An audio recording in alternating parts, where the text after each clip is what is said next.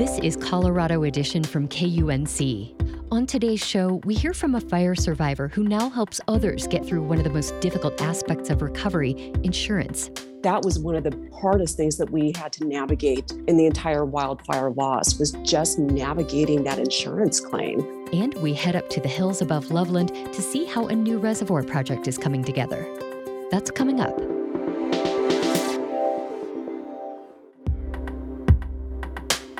You're listening to KUNC's Colorado Edition. I'm Erin O'Toole. Today, we're going to look at the challenges facing the hundreds of families who lost everything in the Marshall Fire and who are now dealing with the complicated aftermath of putting their lives back together. But first, we're going to get an inside look at what it takes to construct a massive reservoir project. Before it flows through your kitchen faucet, water in the Colorado River Basin takes a long and winding journey. For a lot of homes on the northern Front Range, that journey will soon be getting another step. In the hills above Loveland, KUNC's Alex Hager went to watch how a new reservoir takes shape.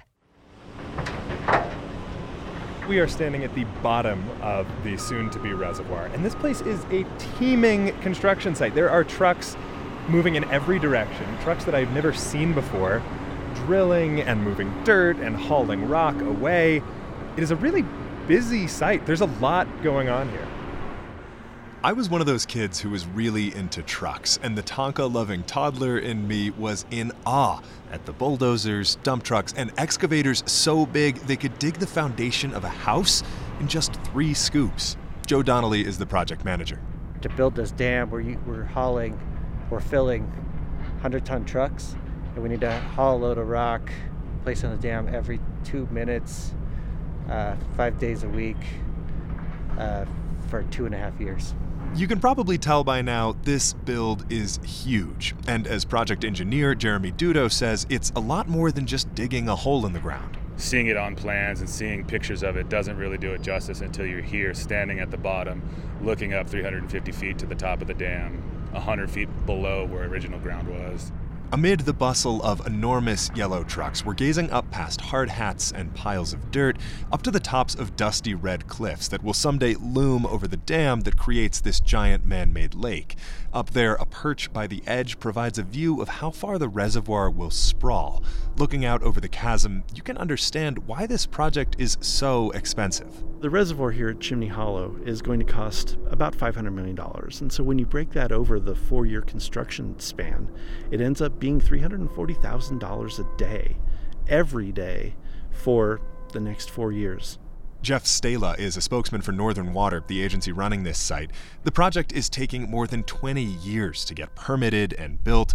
Stala says it's needed for rapid growth in cities including Broomfield, Loveland, and Greeley. This is going to be a water source in northern Colorado well into the 21st century. We're thinking generationally and decades down the road with this. Stala says the future is rife with uncertainty, and this reservoir is designed to store water as insurance for the dry times. But if you look farther upstream, Jen Pelz with the conservation group Wild Earth Guardians says there's an even deeper uncertainty about how long the water will last. Spending a bunch of money on a reservoir when you don't have the water to fill it is kind of silly. I heard someone had a great quote around a refrigerator that's empty doesn't do a lot of good to solve, someone's hunger crisis. Colorado is built on moving water around. In this state, about 80% of the water falls on the west side of the mountains. But about 80% of its people live on the east side, with more than 2 decades of drought straining the Colorado River, which provides so much of that water. Some are pushing back on new infrastructure that could strain it even further. Ken Fusick is vice president of the Upper Colorado River Watershed Group. When is enough enough? When are we going to say, or is it every drop of water that is up here will go down to the Front Range? You can't continue to add population without providing them water. We will all recognize that. But where's that water going to come from? There's only so much. We are a finite resource. Fusick says straining that finite resource where it starts can cause real tangible harm, like algae blooms and threats to the economies that depend on water for recreation. And those same gripes are likely to be brought up against any future proposed reservoirs on the Front Range. As more people move to the area and demand more water, will they be able to get it? Again, Jeff Stala with Northern Water.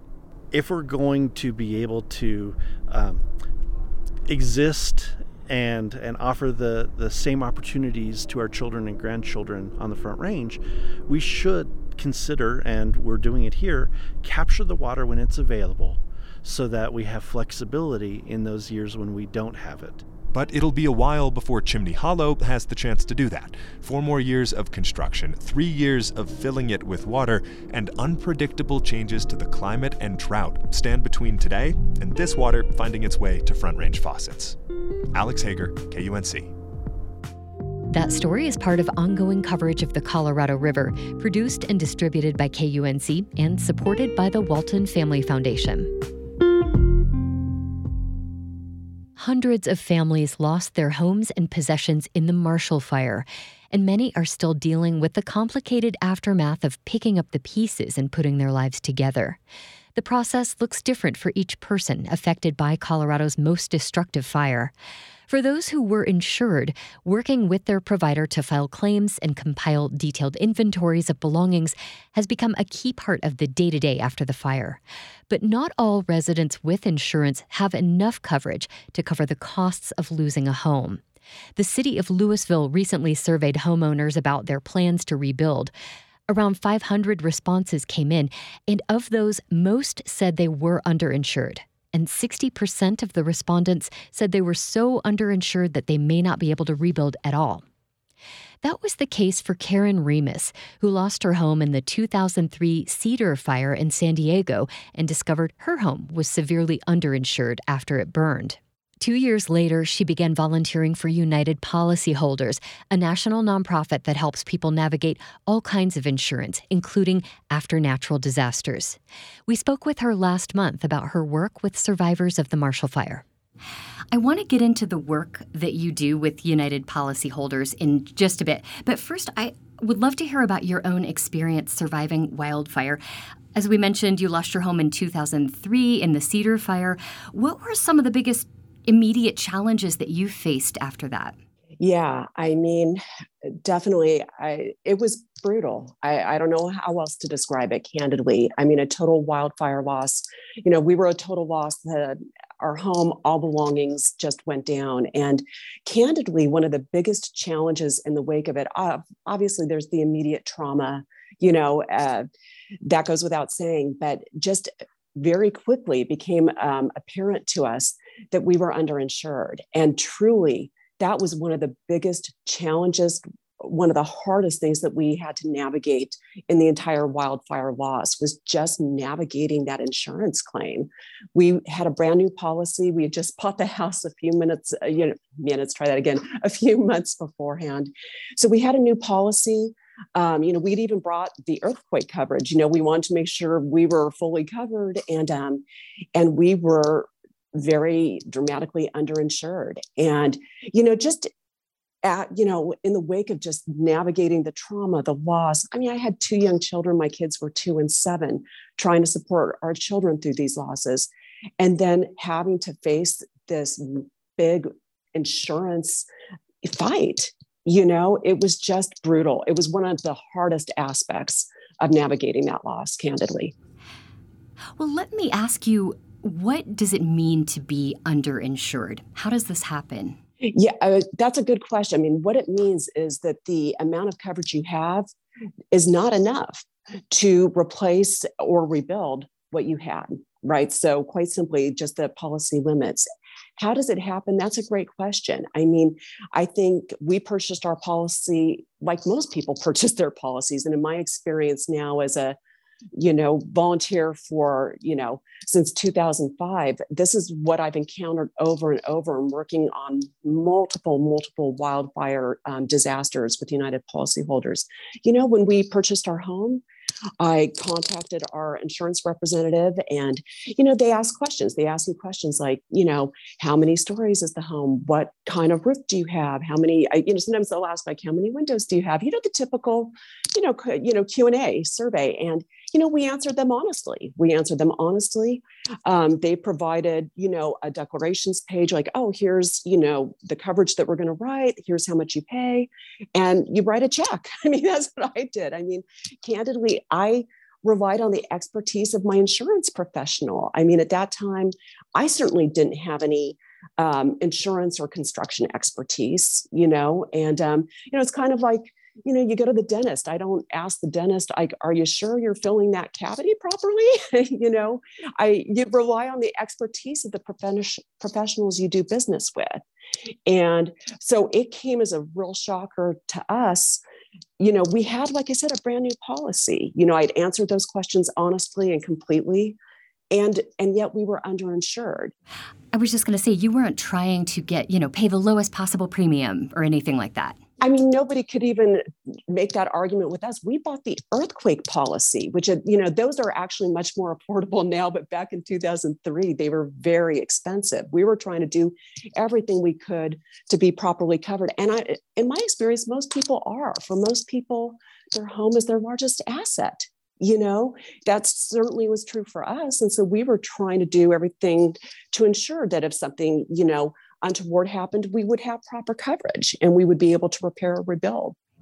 Now, I understand after you lost your home in that 2003 fire, you were connected with United policyholders at that time.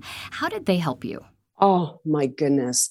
United policyholders made all the difference. I mean, it was such a hard experience, but, dealing with the insurance company, but United policyholders truly gave me the information, the resources I needed to be able to navigate that claim. I mean, it's hard to describe to people who haven't been through it, Erin. And I would never suspected this. I mean, candidly, if you'd asked me before my home burned down, like, you have a total loss in a natural disaster. What do you think is going to happen after that? There's no issue of fraud, right? It's a natural disaster. I would have thought like, your insurance company just writes you a check and then you proceed to rebuild. I mean, that's what I would have anticipated, especially in a total loss as we had. That's not what happens. And it's a long process. It's very foreign in terms of just, there's a lot of lingo, ACV, RCV, ALE. What do these things mean? I certainly didn't then. I do now. I bet. But you know how I learned what those things meant? United policyholders. They really helped me, provided resources. Again, for wildfire survivors, to anybody who listens to this piece that it has been affected by the Marshall Fire survivor or knows somebody who's been affected by the Marshall Fire survivor. All of United policyholders' resources, and there are a lot of them, are free. It's a nonprofit charity. And the website is www.uphelp.org. And I just cannot stress to people enough to go check it out. It's just really invaluable. One thing that always strikes me after there is a catastrophic wildfire and we talk to people who've been impacted, that it is really this double gut punch of, losing perhaps everything and then having to deal with insurance. I know since 2005 you've been volunteering with United policyholders to help other survivors. What are some of the biggest issues right now that Marshall Fire survivors are facing? Yeah, you're hitting it, right on there, Erin. And, we often refer to this as like twice burned. And after our fire, my neighbors and I, first burned by the fire, and then we felt secondly burned by the insurance company, in terms of having to fight these issues out, underinsurance. There are other challenges that people can face, lowballing, but the underinsurance is huge. Candidly, I mean, I was on the phone with a Marshall Fire survivor just on Friday. I mean, this woman just lost her home just a month ago. She is 8 months pregnant, for the record. She is dramatically underinsured. And she was telling me, like, neighbor after neighbor after neighbor that she's talking to is also underinsured. Not only is she underinsured, but she told me she had called her insurance company rep before the fire to ask about getting more coverage. It was told she didn't need it, that she had enough coverage. She's dramatically underinsured. She's about to have a baby. And now this lady is trying to recover from the trauma of this fire. And now, how is she going to rebuild her home? This woman should be thinking about the upcoming birth of this baby, taking care of herself. And this is what this lady's contending with. And candidly, I mean, Erin, is just like, in all of these fires, fire after fire that I volunteered with, United Policyholders as a volunteer, this underinsurance, it's like the same bad record that keeps playing over and over and over again. I mean, 2010 4 Mile Canyon fire, in a survey of those fire survivors, 64% reported being underinsured. If we look at a survey conducted of 2012 High Park and Woodland Heights fire survivors, 54% reported being underinsured. I'm frustrated that regulators and elected officials alike have not resolved this issue for their constituents who are relying on an insurance policy they paid for to recover and rebuild. That's the first part of our conversation with Karen Remus, who is a volunteer with the national nonprofit United Policyholders. We'll continue after a short break. You're listening to Colorado Edition from KUNC. We're talking with Karen Remus, a survivor of the 2003 Cedar Fire in San Diego, who is volunteering to help survivors of the Marshall Fire navigate the complicated insurance process. She is with United Policyholders, a national nonprofit that helps people navigate all kinds of insurance, including after natural disasters. Given these claim status surveys that United Policyholders conduct that find most people are reporting that they're underinsured, I'm wondering how you help people, fix this issue. I mean, clearly, well before the Marshall Fire, fire survivors have been struggling to get help and recover. So what kind of advice do you give to survivors right now going through the same type of insurance issues that you did? I would say first and foremost, underinsurance, when we're talking about it on a case-by-case basis, right? On a case-by-case basis, which is what you're asking about, it's not a one-size-fits-all. So it's hard to say across the board, here's how you handle it. It's very much a case-by-case basis. What were the specific, facts of their situation? How far are they underinsured?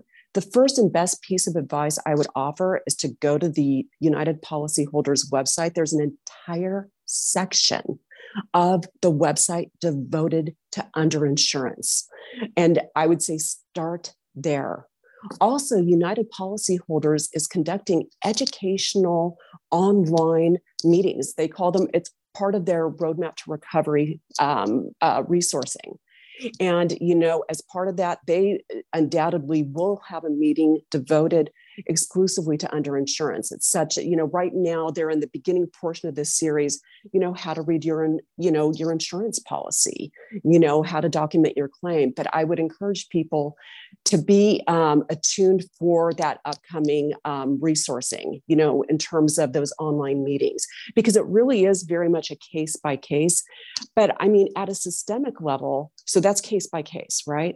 At a systemic level, I encourage, Marshall Fire survivors and supporters to reach out to their elected officials and regulators and say to them, we need help at a systemic level. It's a lot to ask these fire survivors one by one to individually fight this out case by case.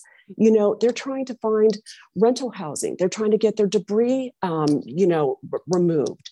They're trying to start to inventory their personal property. They're trying, there's the to-do list for fire survivors is extremely long. So I would encourage anybody, just the community at large to say, hey, our elected officials, our state senators, our state assembly people, our regulators, please address this. Yes, it sounds like lawmakers are going to debate taking some action on one aspect of insurance, but it would be interesting to see if they will talk about actually reforming the whole process of, underwriting your insurance policy. How much do you need? How about just saying, for people who are underinsured, I take, for example, the Marshall Fire survivor I just spoke with. She called and asked to increase her limits for people. You know what I'm saying? That is somebody, somebody like that should be made whole right now. She shouldn't have to be fighting this out. You know what I'm saying? Tooth and nail. She's anticipating the birth of her child. And she called and asked for increased limits and was told she didn't need them. Okay, so I think a regulator could say, hey, for people who fall at a minimum in that type of category, insurance companies need to stand up and stand behind the promises they made, because the promise is peace of mind. That's what they are selling. They're selling peace of mind. And so stand behind that, make these people whole. Let's move on. I imagine you've connected with a lot of survivors. I'm wondering, what is their reaction to being helped by someone who has actually gone through what they are going through? Sometimes we describe it as it's the club you never wanted to join, right? You never wanted to be a part of this club. And I think for wildfire survivors, I think just to have that sympathetic ear, and especially talking to somebody who's gone through it and come out the other side can be very comforting. Candidly, when I'm speaking with wildfire survivors, I really try to listen more than I talk, candidly. And what I really, of course, I'm trying to listen to what's happening in their particular circumstance.